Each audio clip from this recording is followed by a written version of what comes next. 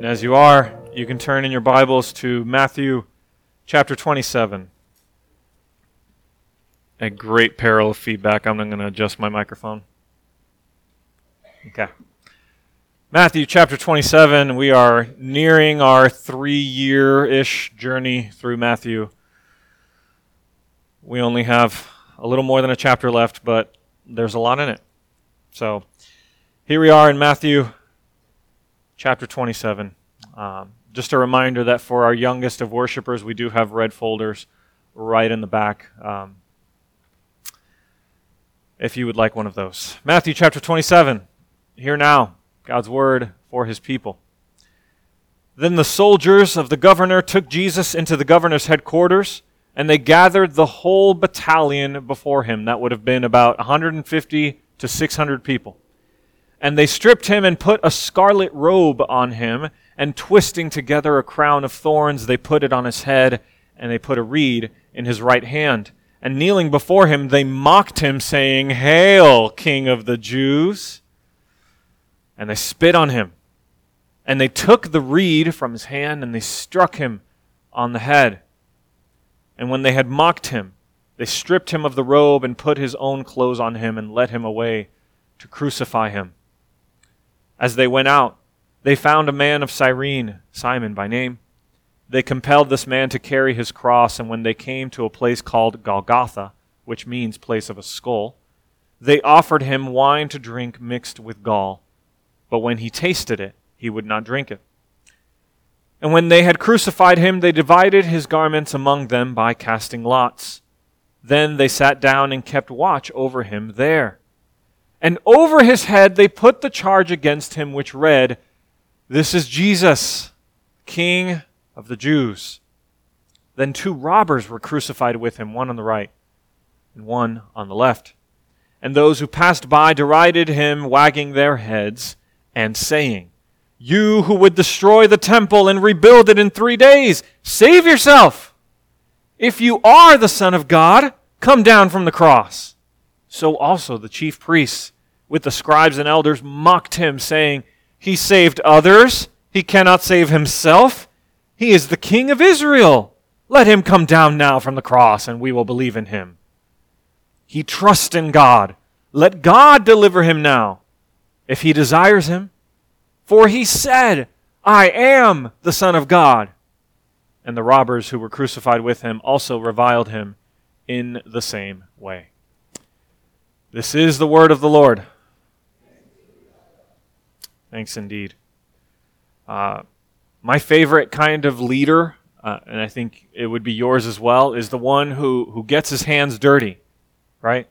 The general who joins the fight, the coach who plays and runs around with his team. Since Rob is doing so much C.S. Lewis lately, I had to do the other Christian author that you're supposed to quote, Tolkien. So in Tolkien's The Hobbit, we have these characters, the dwarves, and they're led by Thorin Oakenshield. You have to say his name that way. He's this kind of leader. He's the one always first into battle, never struggling to get his hands or his sword dirty.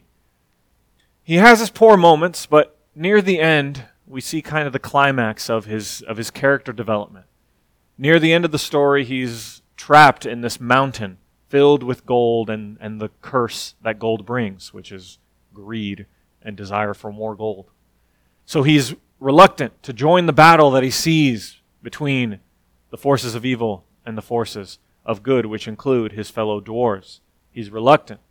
He won't even let his fellow dwarves join in. But near the end, he finally comes down from the battle, from his castle, and joins the battle. But it's not an entirely happy story, because one of the downsides of getting your hands dirty is that sometimes you get hurt. Sometimes your hands get really dirty. Now, scholars of The Hobbit, and yes, they do exist, scholars of The Hobbit, many of them say that Thorin had to get hurt. He had to get injured because it was his injury that spurred his fellow dwarves to fight harder towards victory. And so my question to you is this, about the one we follow, about our leader. Was his suffering necessary? Is the suffering of Jesus simply a motivational tool that we use to get us through our suffering? Or is it essential to the very core of the gospel? This morning we're going to address the question, why did Jesus have to suffer? And we're going to see that Jesus had to suffer to save us. He suffered to sympathize with us, and he suffered to strengthen us. He suffered to save us, he suffered to sympathize with us, and he suffered to strengthen us. I've heard sermons on this text, and I'm sure you have as well, that focus on the gory details of the crucifixion, with the goal of getting us to realize the nature of our sin, really pile on the guilt. I don't know if you ever saw Mel Gibson's The Passion, but I saw it, and I don't remember much other than I was weeping by the end of it. I was a hot mess, and I couldn't get out of my room for a few days. Now, it's not inappropriate. It is not inappropriate to meditate or even dwell on our sin for a time, on our guilt. It is not inappropriate to consider the gruesome experience that Jesus had to endure on our behalf. But the question for us is, was that Matthew's intent? If so, he does a really bad job of highlighting it. Because all the details we get about the crucifixion itself are right here in these two verses. Having scourged him, cat o' nine tails, and then in verse 35, and when they had crucified him. That's it. We don't get details about how exactly he was crucified. We don't get details about how long he was up there. We don't get many details. All we get is that they did crucify him. The rest of the passage focuses on the suffering leading up to the crucifixion. And I ask you, what does that do for us? Why did Jesus need to suffer? Well, Matthew takes great pains to make it painfully obvious what his point in all these verses is. I'm gonna go a step further and make it even more obvious. Okay? Matthew, let's start. We have 3 verses. Let's start in order. Matthew, verse 35. We see that after the Roman soldiers crucified him, they divided his garments among them by casting lots. Now, keep it up there for a second. If you're an Israelite and you've grown up hearing the Old Testament, and especially singing the Psalms in the temple, that would have tickled your ear. They divided his garments by casting lots. That sounds a lot like, they divide my garments among them, and for my clothing they cast lots. Psalm 22, the psalm about David, writing about his enemies. Okay, well maybe just once is a coincidence. How about twice? In verse 39, we see that those who passed by Jesus derided him, wagging their heads. That sounds an awful lot like Psalm 22, verse 7, the same psalm. All who see me mock me, they make mouths at me, they wag their heads in shame and disappointment. Is 2 enough? How about 3? In verse 43, last one, the leaders mock Jesus. He trusts in God, so let God deliver him now, if he desires him. That is eerily similar to, he trusts in the Lord, let him deliver him, let him rescue him. 3 times, Matthew uses language that is nearly identical to what we would have heard in the Psalms. But not just any psalm, a psalm written by David explaining his experience. But the Israelite people knew him by a different name. Not just David, but King David. And so Matthew's point in highlighting the fact that Jesus suffered in the same way that King David suffered is to highlight the fact that this is the King. This is the promised Messiah, the King like David who would rule forever. He is your hope. He is the one who is here to save you. What does all this mean? Well, if we read this narrative and our first and primary concern is our guilt, we might be reading it wrong, right? As we look at the sacrifice that Jesus made for his people, and our first and primary reaction is to wallow and dwell in the guilt that made us necessary, we might be reading it wrong. One example of this I see is in the latest big Avenger movie, where we have two characters. You don't have to have seen the movie for this to make sense. There are two main characters. And in order to continue on, in order to defeat the bad guy, they need this one essential element. And the only way they can get it is by one of them dying, one of them giving up their lives. Well, these are two best friends. So rather than each one of them pushing the other to die, they're actually doing the opposite. They're fighting, they're launching ropes, they're hitting each other, trying to make the other one stay so that they can sacrifice themselves. Well, finally, it's a girl and a boy, Natasha and Clint. Natasha gives up her life. Now, it's appropriate to be sad. It's appropriate even to feel a little bit of guilt, but what we see in the subsequent minutes of the film is this dread. It's this wallowing over the fact of how unworthy Clint is to have received the sacrifice. He can't even move on. He can't go on with his life because it should have been him. Again, there's a hint of appropriateness there, but we're missing the point. Clint was missing the point. His friend loved him so much that she gave up her life for him and all of her friends. We likewise are missing the point. Right? We can take our sin and even inject it into Scripture. We can take what is a good thing, feeling guilt, and make it into pride. Oh, it should have been me. I'm not worthy. Instead of highlighting what we should be highlighting. The goodness and the love of our Savior towards His people. Christian, He suffered to save you. That is the good news of the gospel. Because if we wallow in our sin, as we just sang, in Thy mercy, my God, sin would reduce us, as you're about to see on the slides. Sin would reduce us to utter despair. But it is through the free goodness of God that our spirits are revived. And as we remember that He that first made me still keeps me alive. Matthew's goal is not to plunge you into a state of guilt over your sin. Matthew's goal is to show you what has been done for your guilt. Jesus had to suffer. Because otherwise that would be your suffering. Jesus was mocked and beaten, stricken, smitten, and afflicted because otherwise that's what you would have to do to atone for your sins. Yes, Jesus died for our sins, but Scripture also tells us that He suffered for our sins. As we read in 1 Peter chapter 3. We read that Jesus also suffered for sins, the righteous for the unrighteous, that He might bring us to God.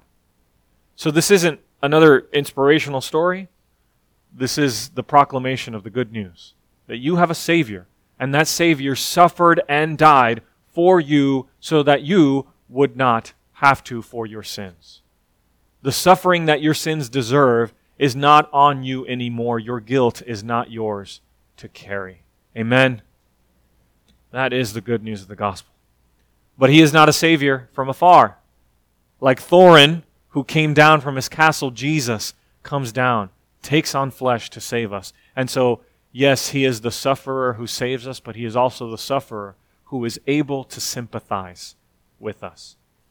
In fact, He suffered in order to sympathize with us. That's what we read in Hebrews chapter 4. This passage is one that we've mentioned here often as an assurance of pardon and other things. This is the truth that we do not have a high priest who is unable to sympathize with us and our weaknesses, but one who in every respect has been tempted as we are. We'll touch that every respect in just a moment.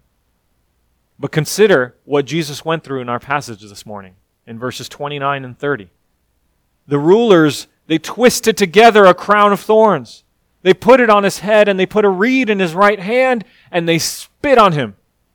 And they took the very reed that was in his hand, and they beat him over the head with it. The gist of the verb there is not one. It's not like, okay, bonk, we're over. It's this repeated beating over the head. Jesus continually suffered physical abuse. Yes, to save you, to suffer on your behalf, but also to sympathize with you. So that all who have ever faced any sort of physical abuse at the hands of those who should have protected and cared for them and loved them, and instead were faced with the results of sin, so that they would know that they have a Savior who knows what they're going through. Verse 44, he was mocked by the soldiers, the religious leaders, the Jewish and the Gentile people, and even the robbers. Even the criminals who were crucified with him also reviled him in the same way. If you face verbal abuse, if you've grown up in a home, in a marriage, where words are like knives, they are like weapons used against you. Jesus tells you, not just, they're there, I died for your sins. Jesus says, I came to earth. I have experienced that at a grand scale. I know what you are going through. We could go on and on about all the suffering faced during Jesus' time on earth, but the question before us is, what does that do for you, Christian? What does that enable you to do? Have you ever been in a situation, I hope you haven't, but I would guess that you have, where someone tries to relate to you and they don't get it? You know what I mean? So, for instance, you might be having a tough time at work, and someone kind of just asks you, hey, how are things going? And you don't have time to get into all the details. It's not appropriate, but you kind of you give them a little gist, a little morsel, and you say, things are going pretty tough at work. By which you mean, I might be fired and my business might go bankrupt. And they respond with, oh, I totally know what you're talking about. Our boss just took away jeans on Friday. Like, the struggle is real, you know? And you're just sitting there like, no, you well-meaning friend, you. It's awkward, right? It's painful. It's the opposite of helpful. Is that what we have? That's not what we want, right? I mean, that's not what we have with Jesus. We have a Savior. We have one who came down and knows what it means to be human. We have a Savior who wore clothes and had to learn languages, and he had to learn how to read, and he had to be mocked, and he had to learn how to interact in social gatherings, and he went through puberty, and he had to go to the bathroom. These are all the things that Jesus Christ, God, made man, had to go through. He knows what we're going through. This is not foreign to him. But herein lies the struggle. I told you we would go back to Hebrews chapter 4.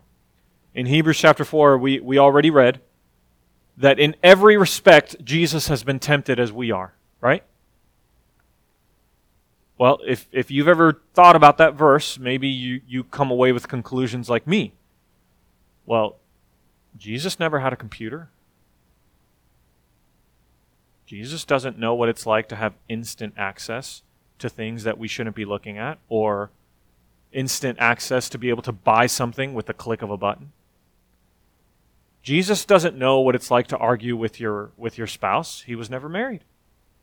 Jesus doesn't know the struggles I have with my kids. He never had children. Jesus doesn't know what it's like to be a woman, because he was a man. So, is the author of Hebrews wrong? Or more likely, are we misunderstanding what the author of Hebrews was saying? What the author of Hebrews is saying is that no, Jesus never argued with his wife about the best way to load a dishwasher or about much more serious things. He never did that. However, what's at the heart of those struggles? What's at the heart of being disrespected, of feeling maligned? What's at the heart of that is a human desire to be loved, a human desire to be needed, to be respected. Jesus went through that, and he suffered on your behalf. What's at the desire of all of our arguments, all of our struggles? At the root of at least many of them, if not all of them, is a desire to have our will be done. Jesus went through that. Jesus asked God, is there any other way? Is there any other way in the garden that I can redeem my people? If there is, please show me. And yet, the author of Hebrews tells us he went through all these struggles without sin. In the garden, we are told, he expressed all those things and yet responded in a way that we are unable to respond on our own. Nevertheless, not my will, but yours. Whatever your struggle is, Christian, be comforted by the fact that the sufferer who saves you is also the sufferer who is able to sympathize with you. To all who have been abused, to all who are currently being abused, to all who have been forgotten, maligned, made fun of, insulted, mocked, Jesus is your Savior. Jesus is not the Savior of those who have it all together. The righteous have no need for a Savior. Those who are well have no need of a physician. This is your Savior, the one who suffered. And he says to you and to me, with his actions, I know what you're going through. But even maybe more clearly, he says with his words in Matthew 11, come to me. That's the Savior we have, the one who says, come to me, all who labor and are heavy laden, and I will give you rest. Take my yoke upon you and learn from me, for I am gentle and lowly in heart, and you will find rest for your souls. At the end, that is what we desire. We desire rest. I want the suffering to be over. The author of Hebrews communicates the same thing. We already read verse 15 where we are told that Jesus can sympathize with our weaknesses, which includes our temptations and our sufferings. The author of Hebrews continues in the very next verse by telling us what we should do as a result of that. Let us then, as a result of that, with confidence draw near to the throne of grace that we may receive mercy and find grace to help in time of need. Jesus is not the father who says to his children, rub some dirt on it and suck it up. Jesus is not the coach who says, you're giving me 100%, give me 110%. Jesus is not the military general who just yells at his people and demands more and more and more and more. Jesus is the gentle and lowly suffering Savior who says, come to me and you will find mercy, you will find grace, and you will find rest. Amen, Christian. That is your Savior. That is the grace that is offered in the gospel of Jesus Christ. But if you can believe it, the gospel is even greater than that. Because as we continue reading in Scripture, we see that yes, Jesus suffered to save us. He suffered to be able to sympathize with us and comfort us. But he also suffered to strengthen us. What do you think it did for the soldiers in The Hobbit? When they saw Thorin Oakenshield, the king of the dwarves, the king on the mountain, coming down, taking up his sword, and fighting alongside them. It gave them strength, right? It gave them courage. It gave them new zeal to do what they needed to do. But what Jesus did is way more than just join the fight. We can't stop at this passage in Matthew because even Matthew doesn't stop here, right? Matthew has 28 chapters, not 27. And when we keep on reading in the next several weeks, you will see Jesus die, but you will also see Jesus raised from the dead. You will see Jesus with resurrected power, all authority in heaven and on earth. As you keep reading in Acts, you will see the ascended and exalted Savior. That is our Savior. And we can't address those in great detail because that's not the scope of our passage. But we have to. You have to read this passage of Jesus' suffering in light of those. And what we read, what we come away with, is that Jesus suffered in order to strengthen us. For example, Philippians chapter 2. a well-known passage we've gone through many, many times here in this church. And we read that though he was in the form of God, Jesus did not count equality with God a thing to be grasped, but he made himself nothing, taking the form of a servant, being born in the likeness of men. And being found in this human form, he suffered. He humbled himself by becoming obedient to the point of death, even death on a cross. Jesus humbled himself. He allowed himself to be mocked and spit at and dressed up like a crazy man, beaten over the head repeatedly, abandoned, starved, abused, and as a result of this, as a result of dying on the cross and suffering, what happened? Paul is very clear. He uses a word that can only mean one thing. Verse 9. Therefore. It's supposed to be up on the screen. It was supposed to be like this big. Yeah. Therefore. Therefore God has highly exalted him. Please hear that. It's not that Jesus suffered and then he received some exaltation later. No. He suffered, he died, and as a result of that, therefore, God has highly exalted him and given him the name that is above every name. It is a result of his suffering. So, Christian, how does that change the way you view your suffering? When we admire someone, an athlete, an entrepreneur, an artist, we don't always remember what came before the exaltation, right? We look at an athlete who's won many championships, has had great success, and we think, oh man, they're awesome. What we don't realize is how many countless hours they spent in the gym or in the video room studying film. We don't always recognize the suffering that preceded the lowercase exaltation. The question before us today is, Jesus suffered and then he was exalted, capital E.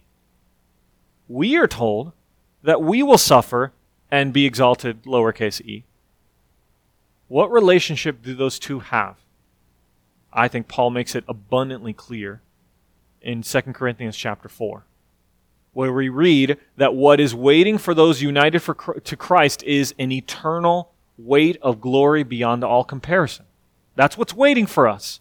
How do we get there? Paul says in the previous verses, right? You saw the ... right before? Okay, here's what comes right before. Literally one verse. Paul encourages the church at Corinth, we do not lose heart. Though our outer self is wasting away, our inner self is being renewed day by day. And it's not working. Okay. He says, for this light momentary affliction is doing what? Preparing us. This light momentary affliction, the sufferings we face in this world, are actually preparing us for an eternal weight of glory. Don't think of your eternal weight of glory as like the ice cream that many parents promise their kids, right? Kids, clean your room and then we'll go for ice cream. What connection does ice cream have with cleaning your room? Zero. Ice cream has nothing to do with cleaning your room. We have to think of the eternal weight of glory more like muscles. How do you get muscles? Not the things you eat. The things I'm supposed to have. Muscles, right? How do you get muscles? You go to the gym. You eat right. You get some sleep. And as a result of that, what do those things prepare you for? Being stronger, leaner, having more endurance, being able to do more things. We have to think of our sufferings in that way. And so Christians, out of all the religions in the entire world, we have the exclusive privilege of being able to do two things at once. We are commanded and enabled to mourn, to lament, to weep with those who weep and mourn with those who mourn, as Jesus said in Matthew chapter 5. And we are enabled to do what James says in James chapter 1, that even the greatest of our sufferings we are able to count as joy.